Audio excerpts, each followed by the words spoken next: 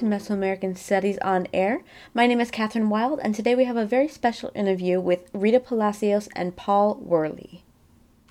Well, let's just dive on in. We are here to talk about your most recent book, but before we dive into the book, why don't you share with us a little bit about the backgrounds that you have and where you're both coming from? Sure. So I have a PhD in Latin American literature. I did, for my dissertation, I worked on contemporary Guatemalan indigenous literature. And since then, I've been working sort of on a bit of everything. Mostly, I tend to work a lot on poetry. And we met with Paul a little while ago. We started working on sort of poetry, but also weaving and other things we were seeing that were coming up in the stuff we were interested in. So I'll just hand it over to Paul. But that's so. During the day, I'm a Spanish professor, and at night, I become a Indigenous Studies scholar. So that's me. Yeah. Awesome. And so I have my doctorate in comparative literature from UNC Chapel Hill. I'm now a professor of English, oddly enough, at Western Carolina University in Western North Carolina, the ancestral territory of the Cherokee. You know, Rita and I have known each other for a number of years through the conference circuit. My first book was on Yucatec Maya literature, and then kind of like trying to take a step back from there.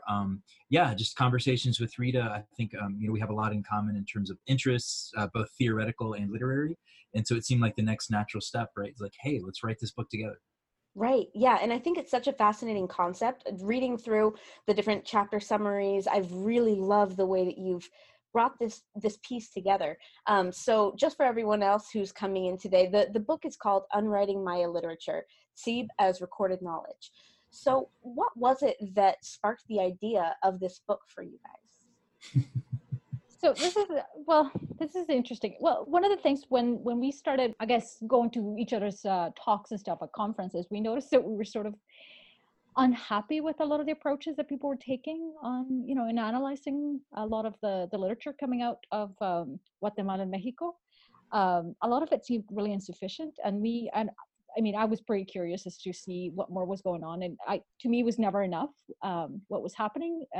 Sort of putting a literary studies framework onto something like a poem or a novel didn't seem like it was doing a disservice. And so we were always looking at sort of elsewhere to see what was going on, and Paul was sort of doing the same thing. So that's how it kind of came together, this satisfaction with the norm, and knowing that there was a lot more going on, especially when you get talking to these poets and these writers. They a lot of the topics they touch on have to do with weaving, they have to do with nature and all these things, and it's much more than just metaphors.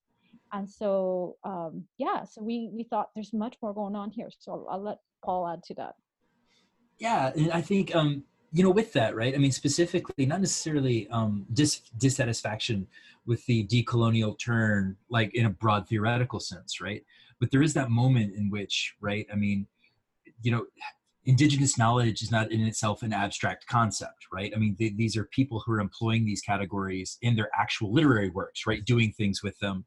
And like Rita was saying, when people are referring to their writing as weaving and things like that, we have a tendency, because we're reading it in translation, both in terms of how we're understanding it as literature and also linguistically, there's that temptation to only see it as metaphor.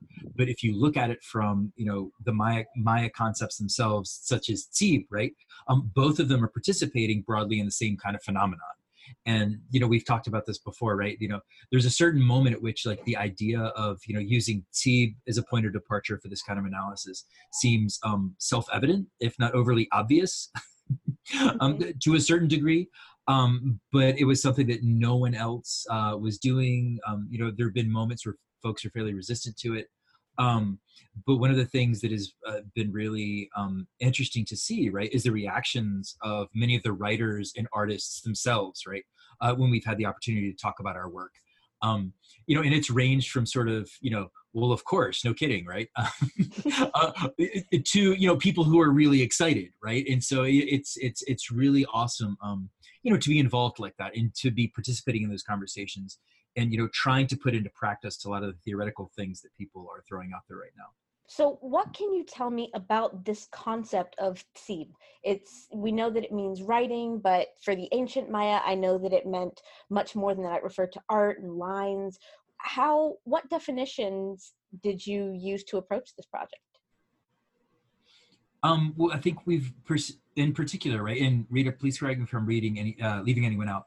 Irma Otsoy, the Caciquel intellectual, Gaspar Pedro Gonzalez, the Mayak Anjobal novelist, poet, intellectual, and writer, Pedro Ukbe, who's a Yucatecan intellectual, also multimedia poet, writer, involved in a number of different literary projects. All of them bring a lot to the table from a theoretical perspective. I'm defining tzib as it is now, right? So, for example, Ukbe is probably the most radical of the three, where he talks about the farmer's milpa is a form of tzib, right? And he connects that back with the classic Maya glyph that he sees as being basically a cleared space onto which one puts a mark.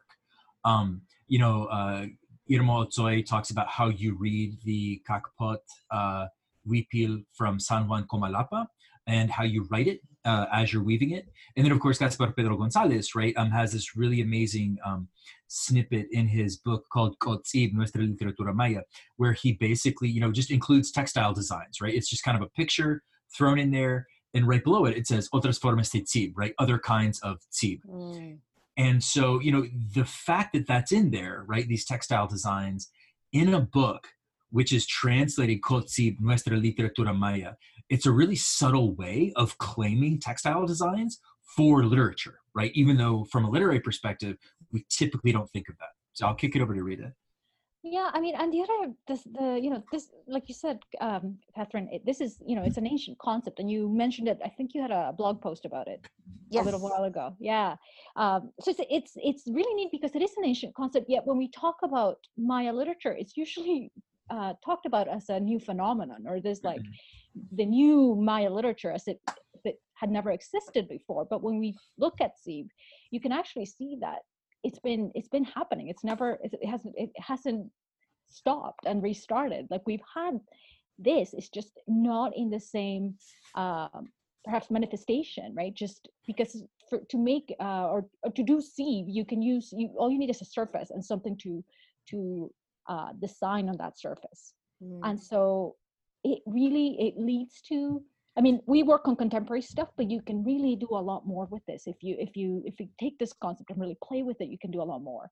And we also use 3 other concepts to talk about sort of the performance aspect of tzib, because one of the things that we've noticed is that in the poetry, for example, there's a huge call for performance. Like the text isn't just what's written. There's a lot more going on. And a lot of these poets, sometimes they will align their poetry with a performance, both on and off the page. And if you take that performance with the text, you end up with other meanings. In the conclusion of the book, you mentioned a Maya poem that suggests that Maya people should walk towards the past and engage ancient writing as they're creating new writing. Can you tell me a little bit more about that conclusion and how you arrived at it? I mean, this is something that is happening right now. And you see it, for example, and I'm forgetting the other poet, the Tzeltal poet, who actually has an entire poem written in glyphs, right, in the style of a stela, right, in the 2 like couplets. But Negma Koy is probably one of the foremost writer, author, artist, poets in terms of like her own process of recuperating that glyphic tradition. She's published a number of poems that, for the moment, right, just include the glyphs in their title. And this is something that more and more people are doing, right? I know Circe Sturm has this article, I think back in the 90s, talking about how Maya editorials like Chol Sama were, there's this tradition of using, for example, long count dates to talk about the date when a book is published. And at the very least, that can be read symbolically by people who don't know how to read the glyphs, right? And like, okay, that's the date, and I get it. But more and more people are, Maya writers are going back and they're engaging in this other artistic tradition and trying to actually write poems and other things using glyphs. And of course, I mean, for me, as somebody who's trained, from graduate school, from birth to graduate school as a Western literary critic, right? What do you do with that? Right. in terms of, okay, so this is a poem now that we have, for example, in glyphs, that we have in cachiquel, and that we have in Spanish, and maybe even an English translation. I mean, these are all radically different things, but then like, how do you as a critic even begin to presume to analyze the poem when it's written in glyphs, right? And I think it's an amazing move, and it's one that more and more people are using. You know, Rita and I have talked a lot about the Facebook meme, with the tejedores in Guatemala, right? What is it? Yeah, the Mujeres Afedes is this Yes. movement to sort of claim weavings, and they had one of the things, one of the posters that they were showing in the city was estos son los libros que la colonia no pudo quemar, right? So the idea that these are the books, these textiles that the colonies couldn't burn. Right, and it's a super strong statement, but it's also really interesting because it ties back to that idea of seed, right, and writing and recording knowledge. That it's not just with the written word, right? It goes beyond that, and there is a tradition, right? Like you look, and there is a tradition. It's not this new thing that just popped up. Right, it's something that's been going on. It's really great to see it gaining more traction or more attention than it's had in the past. So, what were some of the challenges that you came up against while you were putting this book together? That's a good question.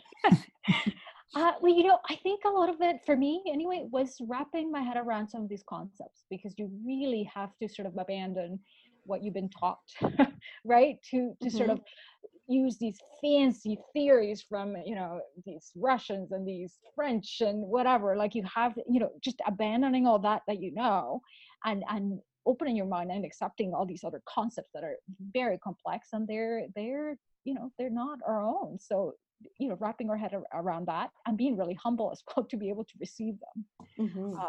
So that for me was a challenge. I mean, it was a good challenge because I enjoyed it, but it's not easy to do. You know? Anyway. Yeah, and I think it also, to a certain extent, right, it can freak some people out, right? Because you're not, for example, you're not as reliant, you know, on the Russians and the French and everyone, you know, that Rita's talking about. Because, I mean, what we're really trying to do is, you know, develop a contemporary literary criticism that's much more in dialogue with, you know, Maya thought, Maya writers and intellectuals. And one of the things, right, I mean, we presented this, the book down at the Filgua this year, and Irma Otsoi, who is one of the theorists that we talk about in the book, we invited her as, you know, a Maya intellectual who can also read English, to present the book with us. And this is, you know, this is playing without a net, right? Right. You know, because, you know, we're trying to do all of this as people who are non-Maya, obviously writing from the U.S. and Canada. But at the same time, right, I think, you know, as a challenge, I think it's, you know, that's something that more and more, something that all of us, particularly those of us who write in North America, need to rise to the challenge of, right, is going back, sharing this knowledge in community and with these communities, making sure that we're always in dialogue with these communities, because there's always a dynamic of power there, right? Right. And, you know, and having Irma come up and, you know, give commentary on the book was, you know, one of the most exhilarating, but also one of the most nerve-wracking 30 minutes that I don't know. I've had. I don't know how you felt it better, but like, it was nerve-wracking, right? Yeah. Sure, because I mean, again, I mean, she's, you know, can you curse on your podcast? Right? I was gonna say, like, she's the shit, right? I mean, she's amazing. You know, and so it was so great, you know, to have her there, right? I mean, the fact that she would even entertain, you know, yes, I will come and I will do this with y'all, was such an incredible honor. Yeah. You know, like you said, it is a challenge, but a rewarding one. Tell me a little bit about the conclusions that came about as part of your research. What's new and exciting about what you're putting together, besides everything that we've already mentioned? Well, for me, and I'll start. Yeah, go for it. It was kind of like leaving the door open, actually. I don't feel our conclusions were more like, you know, closing remarks because we had to in a way, but I feel like we just kind of opened the door, and for me, you know, we spent some time in Chichot and Comalapa when we were in Guatemala this summer, and we were exposed to sort of a whole new aspect of sea.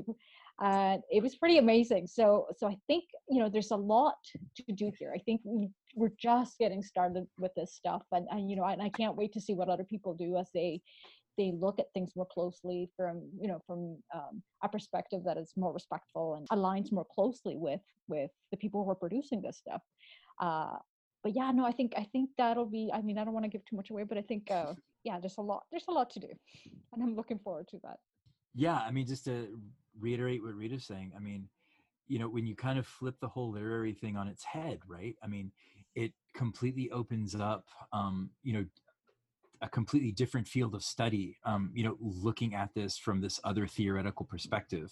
And, I mean, we're just talking about like just what C possibly encompasses, right? I mean, it's literally everything from, painted vases to codices to, calling Ukbe, the layouts of classic Maya cities, all of this, right? And the way it lends itself to performance, I mean, is a way to rethink how we experience contemporary Maya literatures. It'll be really interesting to see what folks do with it. Yeah, and especially when it is so different from literary theory that has been developed on the other side of the world. For sure. And I was going to mention that actually, one of the things that is actually really interesting is that a lot of the stuff that is being produced, you get stuff from, the like editorials, right? You get, the Casa de la Cultura and Chosamaj and all those, you get that. But a lot of the stuff is also happening in like a much smaller scale. Mm-hmm. And all of that stuff is super interesting, and it tends to be overlooked because it's so hard to get a hold of half the time, just because there isn't, the infrastructure to like move it around and actually have it available. So I think for people who are starting on this trip, this amazing trip of Maya cultural production, it's gonna be really interesting, but it's also going to be really challenging because you have to sort of keep your finger on the pulse to see what's happening and to see what's being produced. I mean, Manuel Zoc, he just came out with a beautiful poetic book object, and he only made 50 copies, and I'm sure they'll probably move really quickly. And he sort of did a recording of the whole process. He did little videos of how he was putting this thing together, and it looks beautiful. And I'm waiting for my copy. I already got my copy. But so that kind of thing, that's really hard to get, and it's difficult being with the distance and everything, but also having those connections. It's super important. So anyone who's sort of starting with this, I can't emphasize enough how important it is to start sort of nurturing those relationships and making sure you're constantly connected, because it happens fast. Mm-hmm. That's the other thing. It happens quite fast, and if you blink, you might miss it. The process has been, it was a ton of fun. Everyone should be collaborating. It's so much fun. It's quite challenging, but it's a lot of fun.